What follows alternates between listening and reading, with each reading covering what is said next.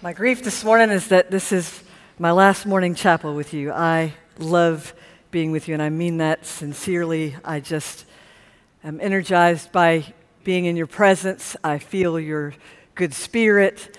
I feel you're leaning in, and it means a lot to me. It's very encouraging.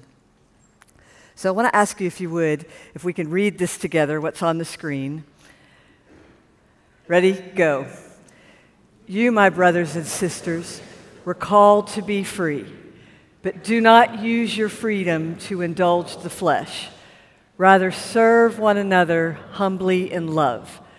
For the entire law is fulfilled. Love your neighbor as yourself. So I'm wondering if there's anybody else in here besides me who has a thing about getting a word for the year. Anybody? Anybody got a thing for getting a word for the year? Anybody bold enough to call out your word for this year? Trust. That's a good one. Sigma. That's cool. Okay. I want to know about that afterwards. Sigma. Was there somebody else who said? Diligence. I like that word. Your teachers like that word a lot. That's good. I got to tell you, I'm a fan of that practice. There's a lot to be said for taking time to listen for where God's leading you over a season, and I think it helps us to be more intentional, both in our listening and in our walking it out. So I'm a fan of it. I've been doing it since before I was a Christian. So I have to tell you about the first time I claimed a word over the year, sort of a phrase really more than a word. I was in college at the time, and on that particular New Year's Eve, I was in a Waffle House in the early hours of the morning, and I thought it was brilliant to proclaim the year ahead as the year of the Waffle House. I'm sure I was very loud about it when I did it, and I was so impressed with myself that for the next year, I claimed that the year of the Waffle House, too. Then I became a Christian, and then a pastor, and I discovered that even though my life had changed pretty dramatically, this was still a way God was speaking to me. And so maybe not for everyone, but for me, it's very much a prophetic thing. So I kept the practice going. Somewhere around September or October, every year, I will begin to reflect on the year we've had, and I'll start to spend time thinking about the year ahead. Often, in fact, almost always, God will give me a word somewhere in the fall, and it comes to me as a very strong impression of where God wants to lead us, and it acts almost like a banner over the year ahead. And usually, I will preach on that word at the first of the year, and I'll use it as a guide for the congregation I serve and the ministries we do. So that's how it was in 2022. Not last year, but the year before. In the fall of that year, I began to listen, like I always do. But I didn't get a word. Nothing rose to the surface. Nothing stood out. September passed, October passed. It was late in the year, early December, when I finally heard it. And the word I got was freedom. And full disclosure, I did not trust that as a word from the Lord. For some reasons I won't go into, it just seemed too much to me like a softball word. It's too trendy, like it belonged on a bracelet or a tattoo, but not over my year. Because the fact was, we as a church were going through some things, and we were on track to enjoy some significant positive changes, things that would very much be classified as freedom. And those plans were already in place, so this word felt more like Holy Carolyn than Holy Spirit. You know what I mean? Like I was coaching God. But then some things happened that pulled everything we were planning apart at the seams. And all of a sudden, freedom in the way I envisioned it seemed very unlikely. Again, no details, but what happened to us in my church and in other churches, what happened to us was a gut punch. Nothing we deserved. It knocked the wind out of us at my church. And what was crazy was after that, after I got my feet back under me, I remembered that word, freedom. And that word that had felt so much like a softball word when I first heard it, it went from being a done deal to being, well, I'm not actually sure I can describe how it felt to me in those days when our plans had fallen apart, when we had no idea how our circumstances would work out. It felt like, this is what it felt like. It felt like someone had chased us into an alleyway, and when we got there, we realized it was a dead-end alleyway, walls on all sides, no way out. But there on that back wall, someone had spray painted the word freedom. And every time I looked at that word, standing in that dark place in my spirit, I could hear God say, trust this, trust this. So that word wasn't a softball anymore. It was a hardcore promise, the kind you have to decide to stand on, not by feelings, but by faith, when nothing in the circumstances supported it. Trust this. Not just trust that someday, somehow, you'll understand why things turned out the way they did, and not just figure it out and learn how to live with it. No, it was trust this like it is a promise, like it is a done deal, a prophetic word with power spoken over this year by a God who knows how to jump over walls and sometimes blast through them. That's what that word felt like at about this time last year, when things in my community were stressed to the breaking point. At the same time, you guys were going through an outpouring of the Holy Spirit. We were going through an incredible battle. But even when there was no light in that alleyway and I was staring at walls, I kept seeing that word, literally, like it was spray painted on the back end of the alley. I kept hearing, trust this. Trust freedom. There were times I would cling to it and I would pray like crazy it was real and that God would be faithful. And I have to tell you, what you were experiencing here last year while I was experiencing what I was experiencing there, it was a huge encouragement to us in Georgia when things felt so dark. It was a grace to know that God was moving somewhere. And let me say again, this whole story isn't about our particular circumstances. That's why I'm not sharing them. This is about faith in God's ability to speak a new word. And let me say again, I don't know if I've ever had to practice so much faith in a word like that before. We all say, we believe that Jesus speaks and we trust that he speaks to us personally. But it's hard to trust a word, especially when everything in your life feels so contrary to that word, isn't it? Can I get an amen? So as the year went on, and our circumstances seemed to go from bad to worse, we got stuck in this rough place. And I began to sense more and more that God was asking me to claim that word, freedom, as a promise and to walk in faith toward it. And I got to tell you, that was a crazy hard exercise, crazy hard. Are you sure, Carolyn? Are you sure enough of how things will turn out that you can walk this out and even testify to how, even when it's hard to trust a word, we can trust it? No, I'm not sure at all. Lord, I believe, but help my unbelief. That was a really deep-end walk of faith for me. But now, with all of it behind me, I can testify to what God has done. The most unlikely things have happened, and what looked like a complete implosion of our plan has turned out to be a miracle story. Things happened that nobody expected. And today we find ourselves on the other side of that trial with exactly one word that accurately describes where we are. And I'll give you one guess about what that one word is. Freedom. Yeah. It turns out this word, freedom, is no softball word. This word as a promise has stretched me. It has asked me to decide what I really think about what Jesus said when he said, when the Son sets you free, you are free. Because, of course, the ultimate freedom is not from circumstances, but from those internal alleyways, those dark places where we feel spiritually stuck. We get emotionally sort of back-ended into a dead end, and it's those places where we have no other choice but to trust. And that's not a choice we want. We don't want trust. We want certainty, right? But God is not as interested in certainty as he is in faith. Let me say that again, because you probably need to write this down. God is not as interested in certainty as he is in faith. Do I really believe we are free?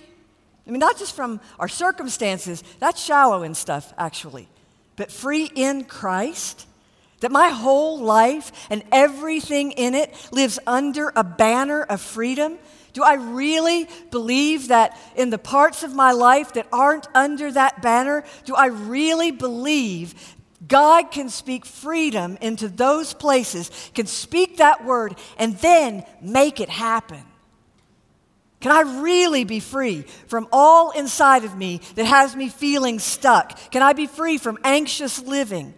Free to pursue healing, free to love, free to experience real joy and deep peace, and to live it like I actually am free.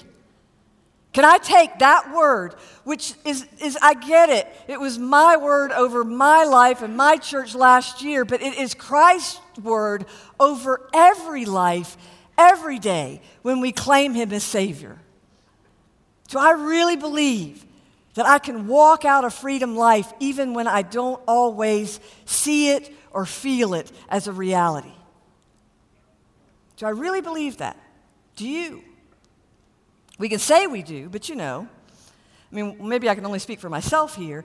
I'm not always so sure, but I think I finally get it, that walking in freedom is an act of faith that breeds faith, and faith is an incredible force that actually breeds more freedom. Faith actually breeds more freedom. To believe that when the Son sets you free, you are free. That's a faith statement. To take God at his word and believe he is good for it, that takes faith. Do you really believe that it is for freedom that Christ has set you free? This is what I've wanted to come and tell you this week. I think it's kind of a strange word to bring, but it's a word I just sense so strongly that God had for us. That if Jesus has set you free, then you are free, even if you are having to walk it out. In fact, this word freedom may be the promise that gets you to the other side of your heart. And in fact, walking it out may actually be part of the freedom package, because walking it out is what breeds more faith. So this morning, I want to run quickly over 3 things God sets us free from. We talked about these Monday night, but I want all of you to get these 3 things, even if you weren't there. And then I want to talk about 3 things he sets us free to. What does Jesus give us freedom from? What does he give us freedom to? So let's start with the from side of that equation. For starters, God offers freedom from bad religion and the pressure to be perfect. Thanks be to God. We said on Monday night that bad religion, the way it's most often lived out, is not some prosperity gospel preacher with a jet and a girl on the side. That's not bad religion, that's fallen humanity. Bad religion, according to Paul, is refusing to deal with our own fear of freedom by nursing broken patterns of thinking like perfectionism and judgmentalism and fearful overfunctioning. So we learn that bad religion is not the opposite of perfect behavior. Bad religion is the opposite of grace. And grace is risky because we have to believe it accepts us before we've done anything, that we are free, not because of anything we've done, but for no other reason, but so we can be free. Because free is how God designed us. Jesus also sets us free from trying harder and the terrible burden of guilt. Nothing churns up empty guilt better than a try harder mentality. Also, nothing churns up empty anxiety than a try harder mentality. But Paul would have us hear that trying harder and churning up that empty guilt, that empty anxiety, is exactly what Jesus came to set us free from. So what are you dragging around that Jesus died for? What expectations are you placing on yourself or placing on others that have nothing to do with biblical freedom? And then this is a really good one. Jesus sets us free from chaos and the sin that causes it. Christian freedom is not a free-for-all. It is freedom from sin that breeds chaos. Write this down if you haven't already. Sin breeds chaos. You need to write that down and put it on your bathroom mirror or make it your screensaver. Sin breeds chaos. So Jesus came to set us free, not just from sin, but from the chaos it creates in our lives. And these are just some of the things Jesus came to set us free from. And a freedom from life is an awesome relief from needless pain. But listen, saying no to your demons, we talked about this Monday morning, is only half the equation. Yes, we need freedom from fear, from spiritual laziness, from personal sin, from anger, from pessimism. You fill in the blank with your numbing habit. Whatever has us spiritually sick. But we do the greatest disservice to Christianity when we make it only a list of things we have to stop doing in order to get out of hell. Eventually, we have to move on from a freedom from life to focusing on a freedom to life, which is all about creating. And this is where we get to dream about what's on the other side of that wall, at the end of that dead-end alley. What does Jesus give us freedom to? We get freedom to dream. About being free to love, free to choose. We talked about that last night. Free to explore, free to fail. Yes, we are free to fail without it being a zero-sum game. Thanks be to God. Free to heal, free to trust. Paul invites us into this freedom life in his letter to the Galatians. Paul would tell him, Galatians chapter 5, verse 1, it is for freedom that Christ has set us free. Stand firm then, and do not let yourselves be burdened again by a yoke of slavery. And then if you skip down to verse 13, you, my brothers and sisters, were called to be free, but don't use your freedom to indulge the flesh. No, use it to serve one another humbly in love. For the entire law is fulfilled in keeping that one commandment. Love your neighbor as yourself. If you believe, if you bite and devour each other, watch out. You will be destroyed by each other. So I say, walk by the Spirit, and you will not gratify the desires of the flesh. For the flesh desires what is contrary to the Spirit what is contrary to the flesh. They're in conflict with each other. So you're not to do whatever you want, but if you are led by the Spirit, you are not under the law. The acts of the flesh are obvious, and then he names them. And then he says, but the fruit of the Spirit is love, joy, peace. This is a freedom to life. Love, joy, peace, patience, kindness, goodness, gentleness, faithfulness, self-control. There's no law against that stuff. You are free to do that as much as you want. Paul ends with this. Since we live by the Spirit, let's just keep in step with the Spirit. Don't come conceited. Just keep in step with the Spirit. He has one overarching point to make here, and it is that authentic freedom is completely dependent on the Holy Spirit. That without being filled with the Spirit, being led by the Spirit, we cannot know freedom. Paul wants to make sure we know this, that we hear it, that Spirit-filled living is a constant clinging to the Spirit. And if we do that, then and only then will we be free to love. So we have freedom to love and to appreciate holy boundaries. Paul says this a lot, that the mark of true freedom is a supernatural ability to love. To be able to love in the power of the Holy Spirit. The whole law, Paul says, is fulfilled, is built on this. I want you to read this together again. Let's read this together again. Go. You, my brothers and sisters, were called to be free, but do not use your freedom to insult the flesh. Rather, serve one another humbly in love. For the entire law is fulfilled in keeping this one commandment. Love your neighbor as yourself. which means we are free. We're just not free to do as we please, because not everything we do will result in the love of Jesus being poured out into the world. So our freedom is bound by holy love, Spirit-led, joy, peace, patience, kindness, gentleness, goodness, faithfulness, self-control. So only in the Spirit are we free to love. Paul tells us too, it's the most fundamental boundary is the boundary of forgiveness. People who walk in the Spirit are called to give and receive forgiveness. This is a way that we love people. Not as if it's been drug out of us, but as if it overflows from us, as if it comes to us as freedom and as a non-negotiable. Because it's true, you cannot walk in love and in forgiveness at the same time. The Spirit won't allow it. I have a friend who says even the wounded soldier has a choice about whether or not to love the one who has shot him. I hate when my friend says stuff like that. But he's right. In every relationship, we have a choice. So not only do we have freedom to love, but we also have freedom to choose and to accept holy options. I want to share something I've learned about the will of God. I used to think the will of God was like one of those circus performers who stood at the top of a 60-foot pole about to dive into a bucket of water.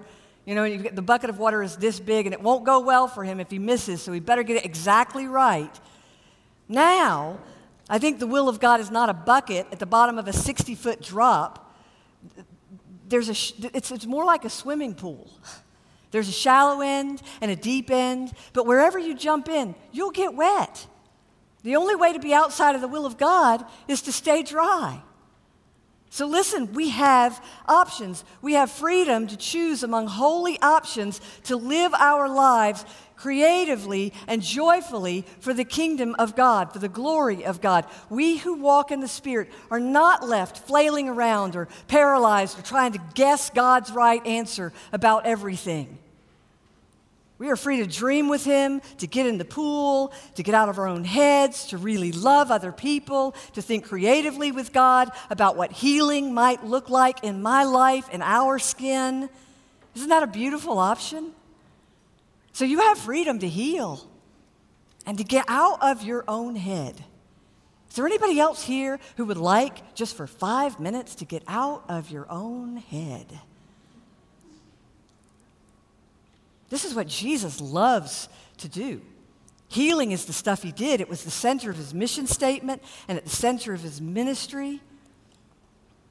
So this morning, that's where I want to invite you. I just want to invite you to get out of your head and into the healing waters of God, to begin to think just for a minute, what would it be like if, rather than claiming all my defects as my identity, I claim freedom as my promise? What if, instead of claiming my defects as my identity, I claim freedom as my promise? It may mean that I have to walk it out. Things don't generally happen overnight, every once in a while, but not often. But what if you began to walk in freedom? If you don't already have a word for the year, what if you grab that one? So stand with me.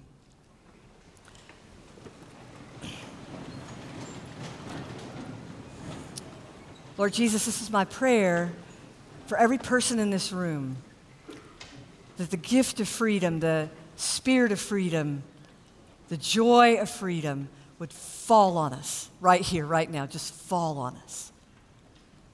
That it would fall on us not so much as just a sort of worship service posture, but it would fall on us as a life posture. Pray, God, that someone in this space this morning would claim freedom, would choose that as a way of being, as a way of walking in the Spirit.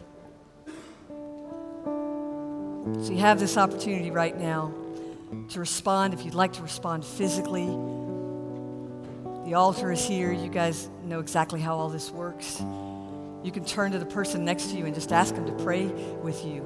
You guys are so good at that. I mean, better than the average, I got to tell you. Just turn and ask somebody to pray with you.